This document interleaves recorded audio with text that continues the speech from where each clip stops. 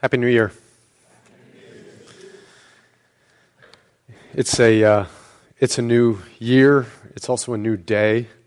I think it's kind of a new season for us as a church, and I'll explain that a little bit. I really appreciated, Mike, what you just kind of given us some clarity around where we are in the process, because I don't know if you've ever been in a situation where you've been away from someone who you love for a long time.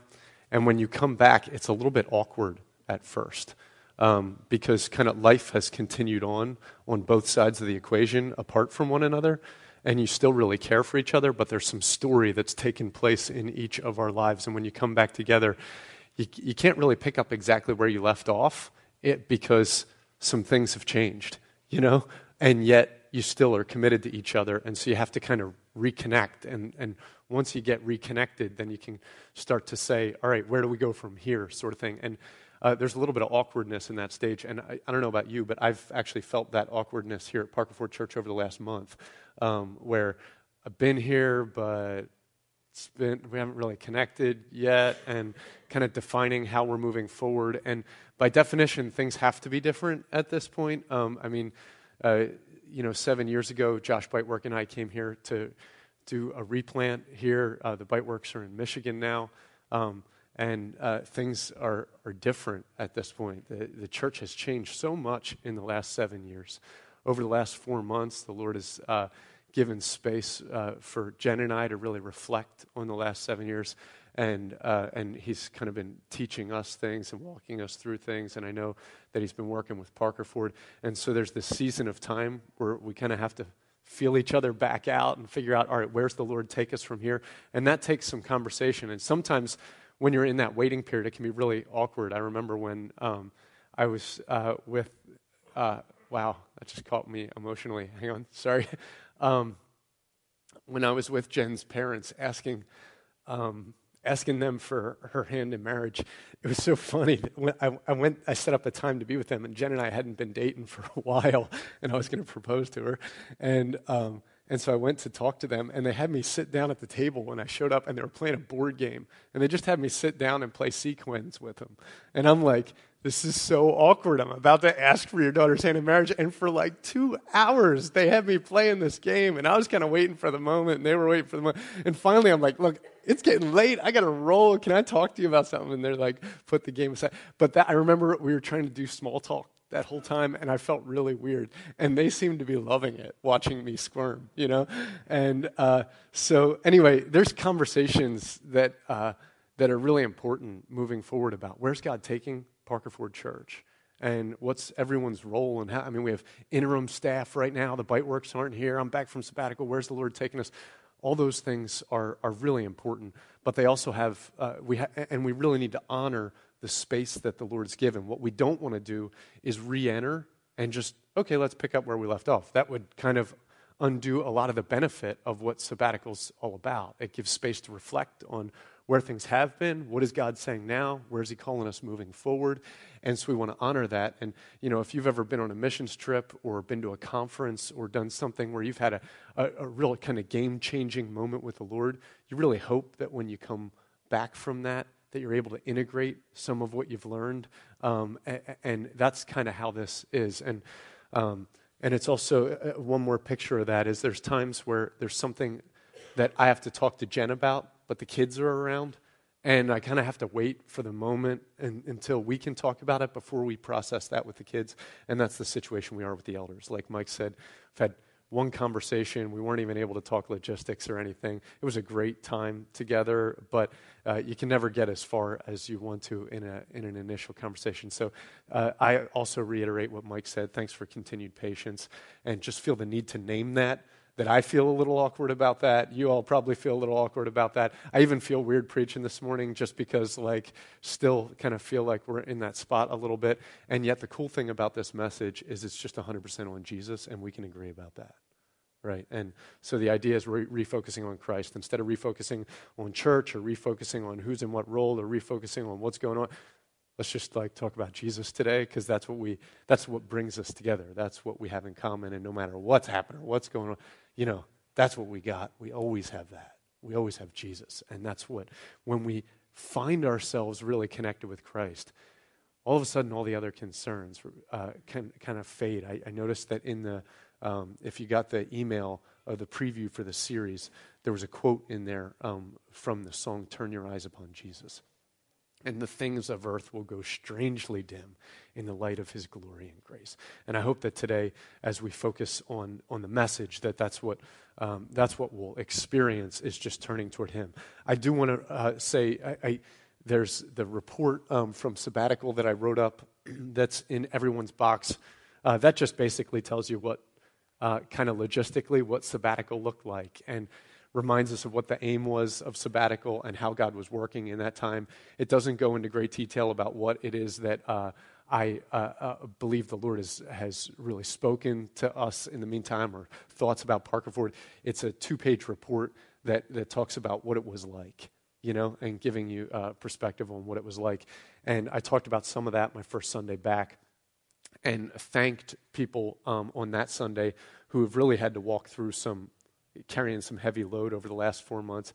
And I want to reiterate that, particularly the elders, staff, Josh. I know that's been a great burden, and I really appreciate it.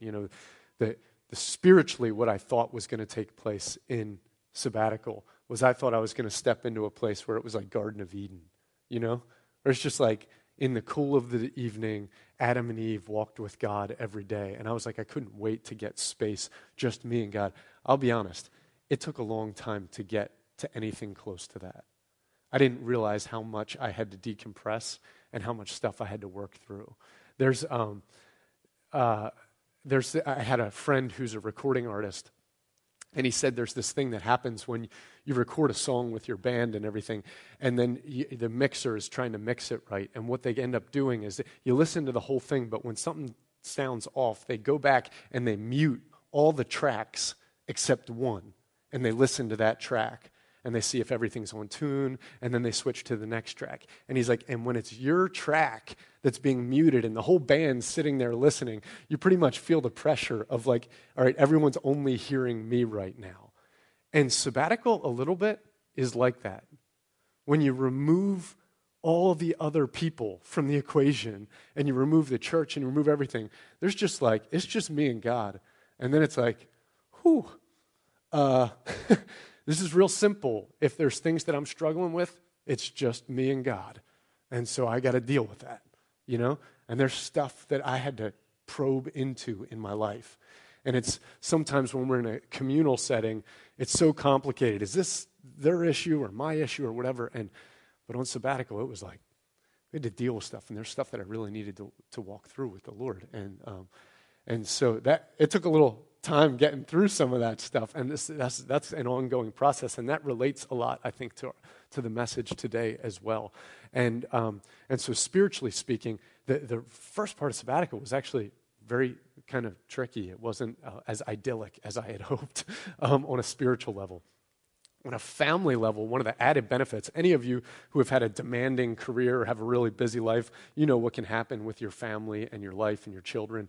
None of us ever feel like we have enough time with our kids, but when you're in a really high-stress, demanding situation, you know that things can go missing. And one of the added benefits of sabbatical, wasn't the primary intention, but one of the added benefits is we got some really unique time as a family, and that was nothing but awesome. It was just incredible for our family. And just ask these guys, and they'll let you know it was a very, very special time for us to just be together. So I just want to thank you for that. That was really special, and we needed that. We really needed that. Seasons and times shift, not just because we decide that they shift. They shift because they shift, because God marks the seasons and the times. And it doesn't matter if you'd still want to be a little baby held in your mama's arms. You just grow. That's the way it works. And sometimes it'd be like, I'd love to just stay in elementary school, but I had to go to middle school. And we all have different seasons in our lives, single times, married times, kids out of the house times, retirement years, whatever they are. And those things shift. We change. Times change. And 7 years is actually one of those markers that you see all the time in the scriptures. That's kind of a natural rhythm, it seems like. And it's been 7 years since the replant. and kind of double that for Jen and I in ministry. And this was kind of a natural moment, I think, a God-defined moment where things have changed, They really have. And what it looks like moving forward could be something to be scared of, or it could be that we as Christians say, the glory days are never what's behind us. They're always what Christ has in front of us, because we look forward to the day when we're fully united with Jesus. And there's that moment in Haggai when there's he says, you remember that former church, the former temple, and you look back at it with despair compared to this new temple? And he says, but the glory of this new temple will be greater than the glory of the temple before. And as we look forward to what it is that God has, I just want to encourage all of us to know things are different, but God is good, and God is faithful, and God has better things in front of us than he had behind us, because God never regresses. God only moves forward. His kingdom continues to grow and be built, and we have great assurance in that. And so with that said, I'm very much looking forward to seeing how what it is that God's been doing in us through difficulties or through joys or whatever, how that is going to manifest moving forward. My last moment here before sabbatical, I was sitting in here, the chairs were all gone, and there was nothing in here, none of this craziness that Corey put up here or whatever, This looks awesome. You guys did a great job. But it was just really empty in here. And I was just standing here in front of the cross and praying. And 7 years before that, I had come in here just off of having a deep, rich time with the church I was coming from. And I remember sitting on a stool. I brought a stool in and sat it down right here, and I had a guitar, and I was trying to worship the Lord. This is 7 years ago. I was having the hardest time worshiping the Lord in here, and I couldn't figure out why. I just could not connect with the Lord. And then just a few months ago, when I was here before I left for sabbatical, I was just deeply engaged with the Lord. And he was right there with me. And we were in a place of intimacy. And he said, things have changed here in the last 7 years. Celebrate that. Celebrate that. There's been good things that have happened. And you need to celebrate that. And then you need to say, that was those 7 years. And seal it up and say, what wasn't perfect, give to me. What was awesome, celebrate with me. And then look forward to what it is that I have next. Now walk out this door and don't look back. That's what he said. Don't look back. When you come back in this door, look for something new. Don't go. And so that's where I am right now. Looking forward to what it is that God has. Looking forward to conversations with elders. Looking forward to conversations with the staffing board. Looking forward to conversations with all of you. And looking forward to seeing where the Lord has us moving forward. So that's about what I have to say now. The elders actually have asked that, like Mike said, that we just kind of take this appropriately one step at a time and process well together. I'm looking forward to kind of having more interaction around that, Q&A, sharing more about what the Lord did in that time. But that's where we are right now. So we're going to transition into the message here. Please join me for a word of prayer.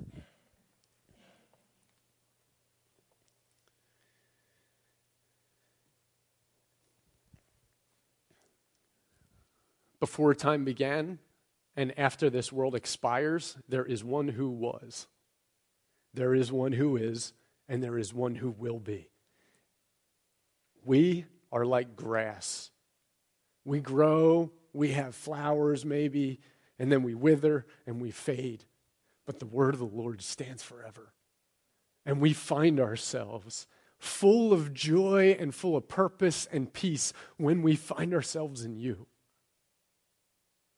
And so, Jesus, all that is not in you among us, any part of us that is not in you, we ask that by your grace, God, and in your love, you would cleanse it and bring us more fully into you, into the timeless one. We trust you for that. We know that you're our Father, that there is no person who should be in the spotlight other than you, that all glory is yours.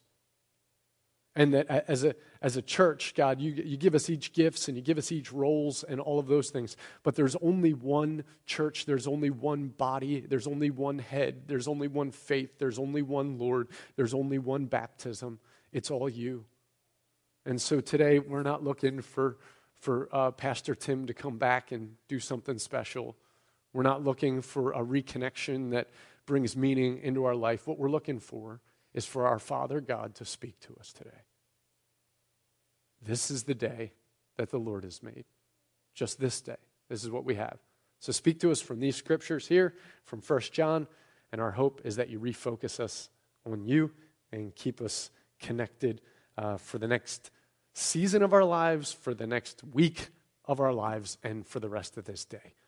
And we ask it in the name of Jesus. Amen. All right. 1 John. We are going to start off at the beginning of 1 John. You can turn with me there, please. I'm not going to have you stand. This is a long chunk here to read from, so I'm not going to have you stand. Stand in your hearts as we honor God's word in reading it. That which was from the beginning. I want you to notice the pronouns here a little bit. That seems like it's referring to an object or a theory. That which was from the beginning, which we have heard, which we have seen with our eyes, which we have looked upon, which we have touched with our hands, concerning the word of life. The life was made manifest, and we have seen it, and testify to it, and proclaim to you the eternal life, which was with the Father and was made manifest to us. That which we have seen and heard, we proclaim also to you, so that you may have fellowship with us. And indeed, our fellowship is with the Father and with his Son, Jesus Christ. And we are writing these things so that our joy may be complete. This is the message we have heard from him. You notice the pronoun switches from talking about it or that, and it's personalized now. This message that we have heard from him and proclaimed to you, that God is light, and in him is no darkness at all. If we say that we have fellowship with him while we walk in darkness, we lie and do not practice the truth. But if we walk in the light, as he is in the light, we have fellowship with one another, and the blood of Jesus, his Son, cleanses us from all sin. If we say we have no sin, we deceive ourselves, and the truth is not in us. If we confess our sins, he is faithful and just to forgive our sins and to cleanse us from all unrighteousness.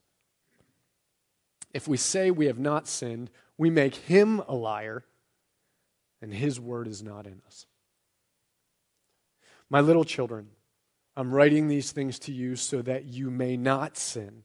But if anyone does sin, we have an advocate with the Father, Jesus Christ, the righteous. He is the propitiation for our sins, and not for ours only, but also for the sins of the whole world. And by this we know that we have come to know him, if we keep his commandments.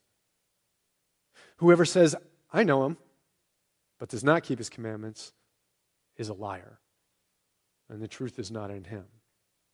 But whoever keeps his word, in him truly the love of God is perfected. So by this we know that we are in him. Whoever says he abides in him ought to walk in the same way in which he walked. Beloved, I'm writing you no new commandment, but an old commandment that you have heard from the beginning. The old commandment is the word that you have heard. At the same time, it is a new commandment that I'm writing to you, which is true in him and in you, because the darkness is passing away and the true light is already shining. Whoever says he is in the light and hates his brother is still in darkness.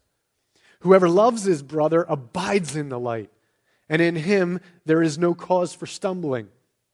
But whoever hates his brother is in the darkness and walks in the darkness and does not know where he is going, because the darkness has blinded his eyes. That's God's word, and it's good, and we're blessed to have it read to us, and we honor it. I want you to picture with me a time when you got into a rut, a routine, and kind of distracted from what it's really all about. That could be in any number of things. In your marriage, maybe, get into a rut, you know what I mean? And can just kind of become mundane or routine and being distracted from the actual love that's there. Maybe it's in your work. You were in love at one point with what you did and you loved it, but then it just kind of got old and it became about the paycheck or about whatever. Maybe the rut of even just a hobby of, I used to love doing this thing. That's the way I was with golf. Man, I used to play golf at the previous church I was at. There was a couple people who owned golf courses and worked at golf courses, so I got to play for free with them all the time, and I got pretty good because that's where we hung out together, was on the golf course.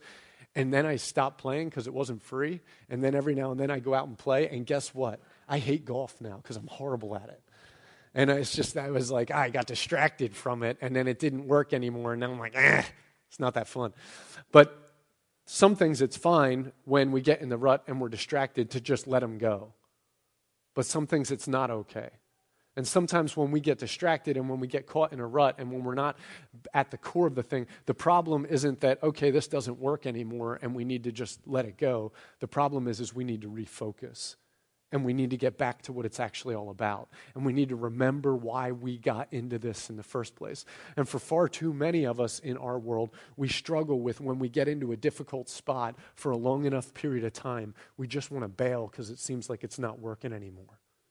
And that happens in marriages, it happens in child-parent relationships, it happens in the workplace, it happens in countries, it happens all over the place where relationships that are covenantal, that are deep, that are bound together before God, that it's difficult to kind of stay in that through the difficulty and get back to being on focus for what it needs to be. You know, and that's where we find ourselves in this series is, and again, in the write-up, it was pretty cool because the write-up said, you know, the holidays are supposed to be a time where we're really focused on Christ. But too often it ends up being something other than that and can be distracting to us. And even the places, if you're here Christmas Eve, even some of the times the focus on Christ can be kind of not really on the gospel, just more of kind of that folky religion, feel good about a baby being born, but not centered on the gospel. And we're supposed to focus on family, but sometimes that can be chaotic too. And for some of us, we're dealing with anger over the holidays and busyness and materialism, even grief for those of us who have lost people. And there's a lot that can kind of divert us, I would say. And this is the moment where we're saying, okay, what's it about? Not just what is my religion about, my faith about, but like what is life about? What am I about? Who am I? What are we focused on? And this is the perfect book for it. Josh is kind of outlining sermon series and setting up the schedule and everything right now. And he picked out this series, and I think he did a spectacular job with this because the 1 John, out of the entire Bible, is probably the most refocusing book. That's exactly what it does. And the reason is because you have a guy, John, who is like the grandfather of the faith, the patriarch of the faith, and he is late in life when he's writing this. He's already written the Gospel of John, and this is like the addendum on the end. This is when they put out like 30 years later, an author revisits a book and releases the second edition that has the epilogue at the end and the added material of, that's what I knew then, this is what I know now. And that's what John did, gave us an amazing gospel where he gives us a spectacular perspective on the life of Jesus that's different than the rest of the gospels. But now, generations later, as this old, grayed, persecuted man who's lost most of his friends to martyrdom, who's seen the church go through all sorts of phases and seasons and changes, and this is the kind of a man who on the outside is getting a little crusty at this point. You know, and he's probably hunched over and his skin's probably melted from the oil that he got dipped in, you know, and he's gone through all of these difficult things, and yet I don't think his heart's ever been softer. And he looks with wisdom and with perspective at a church that is now generations removed from actually having been with the person of Jesus and he has a few things that he wants to say. Whew, time to tune in and listen to what that guy has to say. And it's spectacular what it is he has to say. And what he's saying is, in essence, as I'm leaving this world, there are very few of us left who have actually seen Jesus with our eyes. There's very few of us left who have touched him with our hands, who have heard what the voice of God sounds like coming through a man's voice. There's very few left who have heard that, who have seen that, who have touched that, who have experienced that. And those of us who have, most of us have died for it. And here, I'm going to tell you, now that your generation's removed, what it's really all about. What it's really all about. That's refocusing. And man, we need to tune in and hear what it is that John is saying in this moment. Imagine being on the other side of it. For us, Jesus, of course, is the God who we worship and the God who we love, but he also is kind of like the focus of the Holy Scriptures that we have. And so therefore, he's the founder of our faith, and he's kind of the capstone of our religious theology and all of that, you know? And it's hard for him not to be like a mythical person in our lives. For John, this was his best friend, like literally, like this was his best friend who died. That's who he was. And you think about the people who were now alive, these kids who their parents' parents remember this man. So, you know, I every now and then I pick my dad's brain about things that happened in the past. I remember in August, he was telling me about his grandfather. And I was like really intrigued about stories I was hearing about his grandfather. Just one in particular about how his grandfather loved to drive super fast. And my dad was just learning how to drive. And they were out west and he's like, step on it. And they had a station wagon packed with all sorts of stuff. And my dad was already doing 80 and his grandfather's pushing on his leg, you know, and loving those stories, you know. And there's a little bit of that that's mythical to me. At the same time, it's also my great-grandfather, you know, who I don't know, I don't have any memory of. Imagine if that was also the founder of your faith. That's kind of a complicated situation. That's God, the founder of my faith, and this guy who lived a couple generations ago. And John is watching where we're moving from dealing with a person to establishing a religion, so to speak, an institution now, a faith movement that has grown beyond just the personal connection with this physical individual. And now it's like, okay, so he was God and he had these amazing teachings, but what's happening to those who didn't have the personal relationship physically with him? And he, as he's watching that, he's like, all right, this is it. Here's the grand finale. All those who were with him in person are about to expire from this world. And I feel a deep responsibility to share what he was actually all about and what he wants from us. So let's focus on it, and let's listen, and let's hear.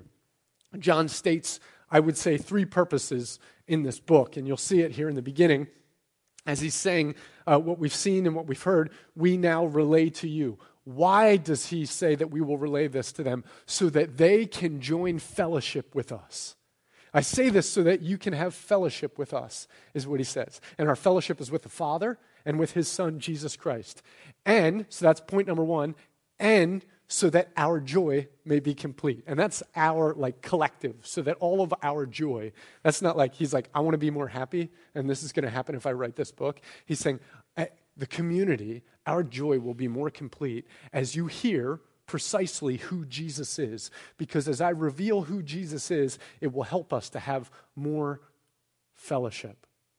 And this is really interesting. The word fellowship, we tend to think of as like, there's fellowship buildings, there's fellowship meals, and fellowship to us usually means like relationships, hanging out, enjoying one another.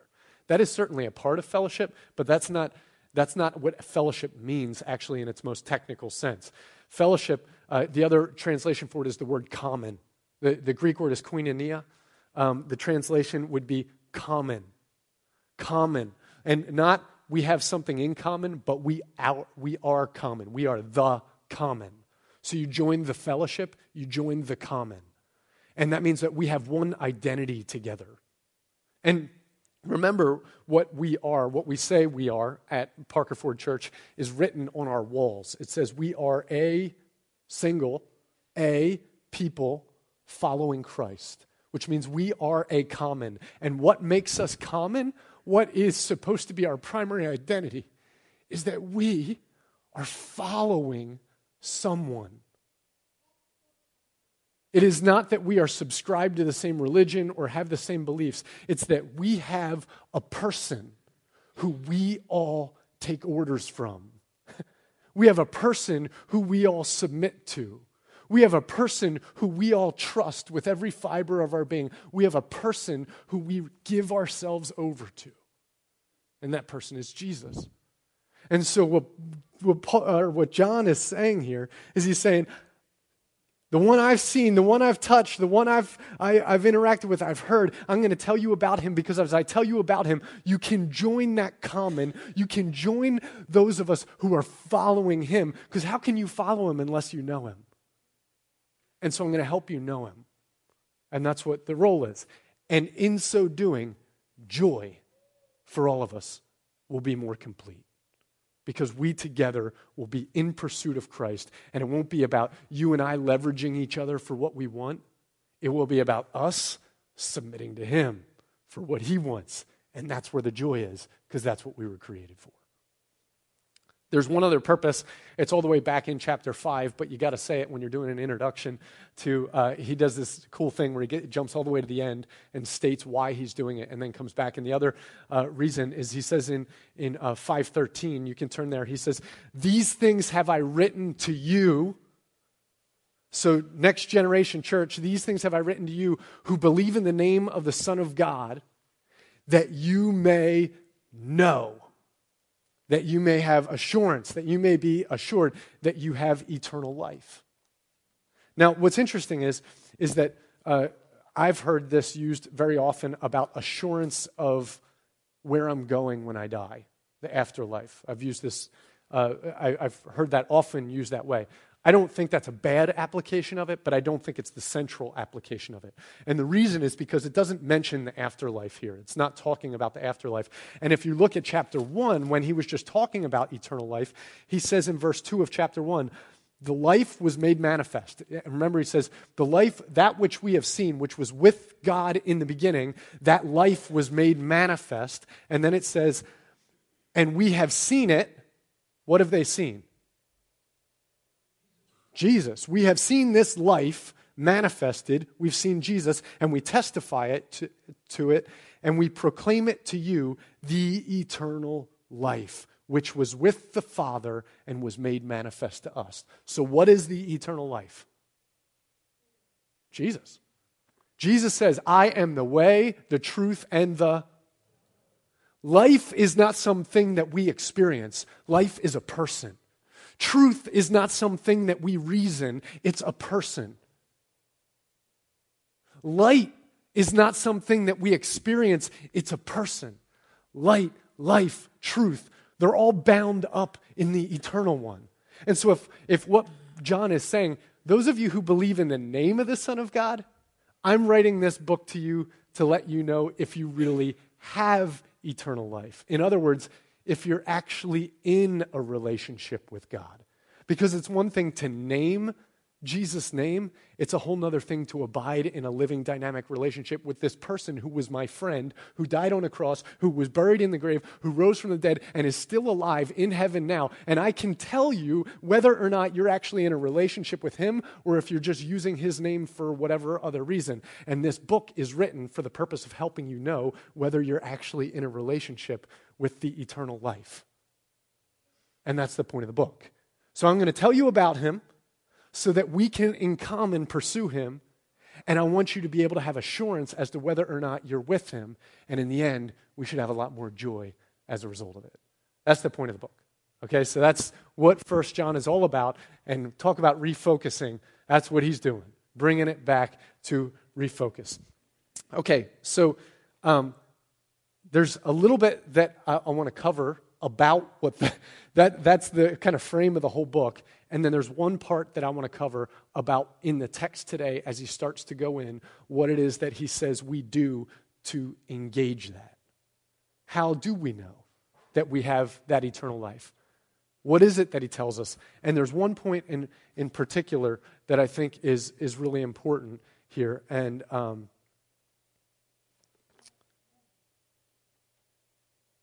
I have to make a caveat, and that's that there's covering a chapter and a half of 1 John is like, giving Cliff Notes on the Constitution or something. I mean, like, it's a very, very tightly packed book. So there's some really important gems that I would hope you go back and study. One of those, a big one, is that there was false religion that was hitting the church really hard. This is part of the reason why John's writing the book. The two major false religions of the day are the same two major false religions that we deal with today. They're always the two major false religions. Back then, do you remember what they were called? The Gnostics were one, and the others were Judaizers. Okay. John's largely not dealing with the Judaizers here. He is a little bit. He's mostly dealing with the Gnostics. The Judaizers are the legalists. Okay. And what the legalists want is they want kind of to know, all right, how am I supposed to live and what's the right theology? If I get my theology right and I live good, then I'm going to feel okay about myself. And I'm going to feel a little better than the person next to me, which, there's that whole thing about how fast do you have to run to get away from a bear. You don't have to be the fastest, you just have to be faster than the slowest guy. And if you're faster than the slowest guy, you can get away from the bear. That's kind of what the legalistic mindset around faith is that I have to have better theology than the people around me, and I have to live a little bit better than the average person I see in the world. And when I do that, then I feel pretty comfortable about myself. That is a lie from the pit of hell, which will also land me in the pit of hell. Secondarily, there is this other false gospel that hits us all the time, and this is Gnosticism, and this is about spirituality. This is about the fact that when we feel spiritual, when we have a good vibe going spiritually, when we are experiencing deep spiritual things, then we think that means there's maturity, and then we think that we're the enlightened ones, and then we feel like we're good with God. Same stuff we deal with. Over here, legalism. Over here, spirituality. When we just chase spirituality, or when we just chase morals, when we just chase theology, or we just chase experiences, then we're not chasing Jesus.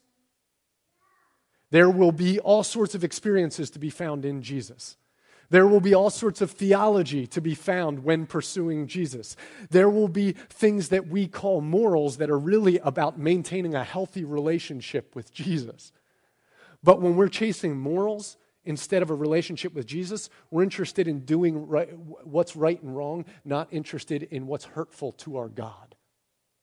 It's not about the relationship. It's just about, kind of my own sense of right and wrong. And when I'm chasing a spiritual experience, my goal is to feel like, wow. And I feel like the power of that. Or did you hear that teaching? It was incredible and it was so awesome. And those things can happen and that's great and all. But if we're looking for that, then we're not looking to submit ourselves to Jesus. We're looking to get a spiritual fix. And this is what John is dealing with, particularly is Gnosticism.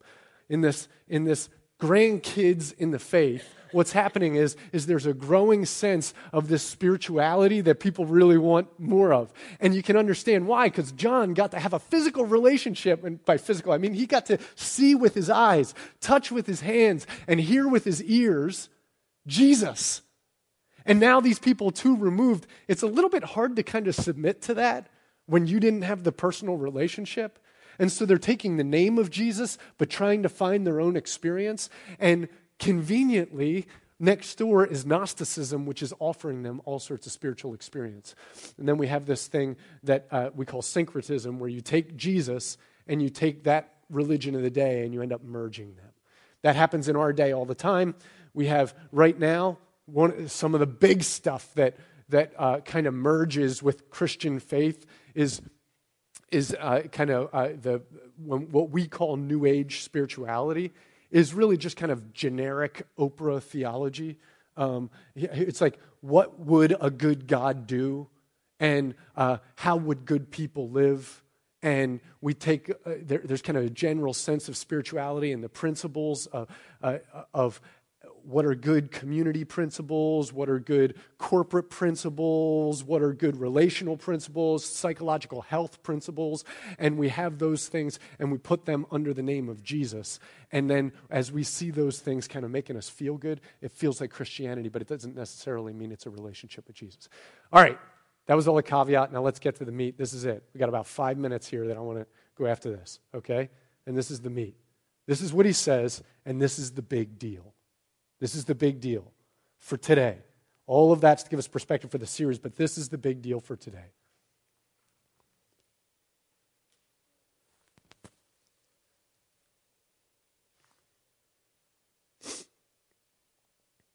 Verse 7 of chapter 1. But if we walk in the light, as he is in the light, we have fellowship with one another. And the blood of Jesus, his Son, cleanses us from all sin. What does darkness imply? Darkness can imply sin, but we too often think of that in moral terms again, like there's the right and the wrong. Darkness is less about sin in the sense of me just doing things wrong. Darkness, the biblical picture of darkness, has to do with being lost, not being able to see, walking in a place of deception, hiding, being kind of in the shadows and in the corner. When I feel bad because of my sin, I grow more and more in darkness. My mind gets tainted and I can't see. When things aren't out in the open and transparent, I'm in darkness. When I'm an open book, when the light is shining in me, that's the light. And he says, when we are open, when we are honest, when we are clear, when we are walking with integrity in that way, when we're very clear with the Lord and just out in the open, in the light, then we have fellowship, we have the ability to have true fellowship with one another, to be common.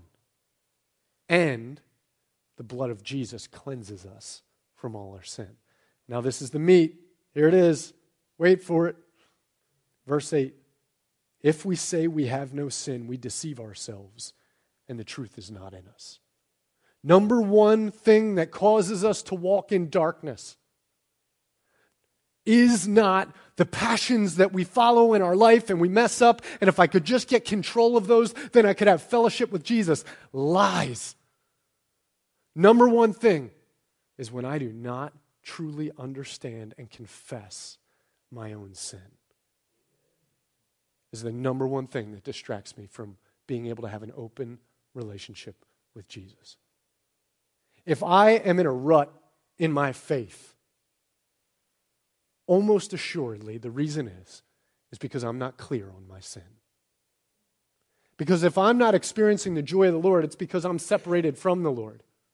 And if I'm separated from the Lord, it's not his fault, because he wants to be with me. And when all the other tracks get isolated and there's only one track playing, like I had in sabbatical, you don't look at anybody else. You don't look, man, if my church was doing this, or if my spouse was doing this, or if my workplace was doing this, or whatever. Any problem I have is no one else's fault.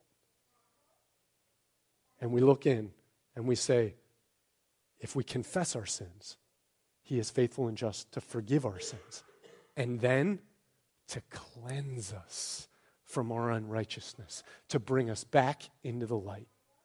If we want fellowship with one another, it certainly does not happen by me asking you to change.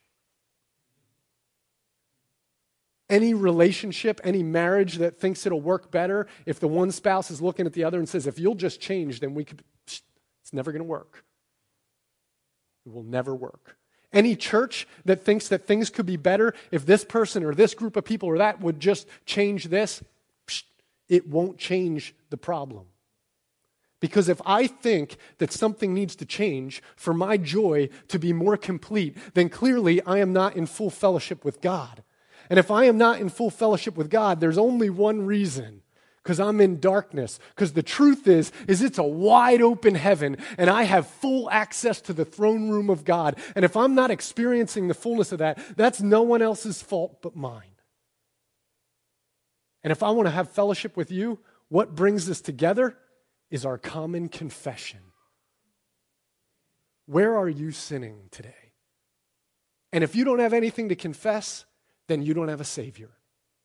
Because he didn't come to heal the healthy. He came to deal with the sick. And as soon as I say, I'm healthy, I'm good, I don't need a Savior today, then I'm no longer following Jesus. He's the guy in the back seat who gave me a platform so that now I can live on my own. Here's the deal. I'm a messed up person.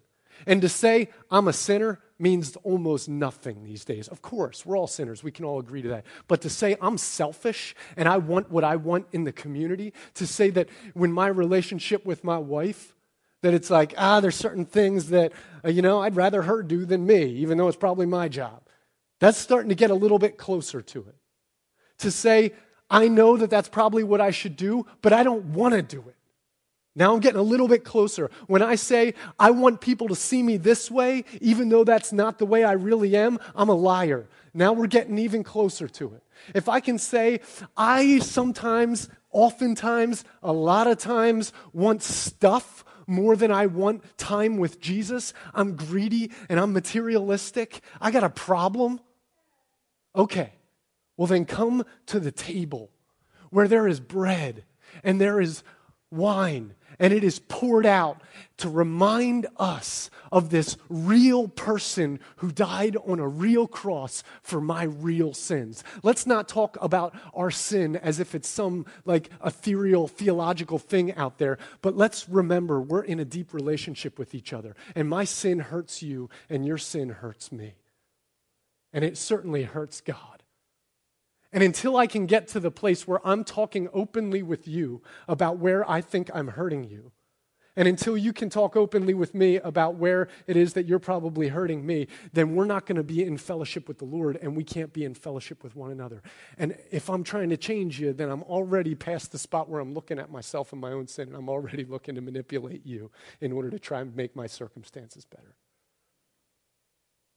John wants full fellowship for the church. And he wants it found in Jesus. And he says the entrance is this: confess. Number one thing that we got to do. If we want a Savior, if we want to follow, we got to be really honest. And honesty for fallen humanity starts with confession. It doesn't mean you got to get in a booth and confess to a priest what's going on. Much more important than that is actually talking to the people who we really hurt. Starting with God, but also with others. And that's where the power of God can say, I see that, and I came to die for that, because I want to change that, and I want to heal that. And I can't say that he will heal the other person, because that's between them and the Lord. But he can heal me, and he can set me free if I will be honest with him. That's the power of the gospel. That's the center of the gospel. That's why for thousands of years, the core of Christian worship has been the Eucharist, remembering a body broken and a blood shed. And all too often we get caught up in good messages and trying to apply them to our lives. And they're great and they're important, but every message should lead us one place: to a body broken, to bloodshed, to confess where we fall short and where we need God. Communion. Next week is communion. Here, bread and cup communion. I would urge you to not take communion. To not take communion until you are very clear on something that you can truly confess. Until we can truly confess something, not just I'm a sinner, but if I can really look inward and say, man, this is where I am failing open and where I'm hurting people and hurting God. I need help on this. Then we have a reason to come and receive a broken body and a bloodshed. And so let's, throughout the week, think about it. Man, I got a lot right now. I have journals full of after sabbatical of stuff where I'm like, oh, God, man. And it's true and it's real. And this isn't like, it's not cute. It's ugly. It's ugly. And it needs God. And that's where we are. That's who we are, because we're human. So find that thing. Ask the Lord, like David, search me, know me, see God, put the spotlight on me, and see if there's any way in me that's unclean, and then lead me in the way everlasting. And when we come back together next week, as we come around the common table, come in common union, communion. That's the whole koinonia thing as we come in fellowship in a covenant before the Lord. It will be that each of us comes with him with our faults and failures and says, he will redeem us. All right. Jesus, we come to you. If it'd be great to just take communion right now, but we're not going to do that for any number of reasons. But the biggest one is because we need time to really process and to think about this and create space for you to speak to our lives. So Jesus, we just ask right now, Father God, that you would speak very clearly to us, that you would share with us what it is that we each are doing, where we are in the dark. Reveal it to us in the name of Jesus.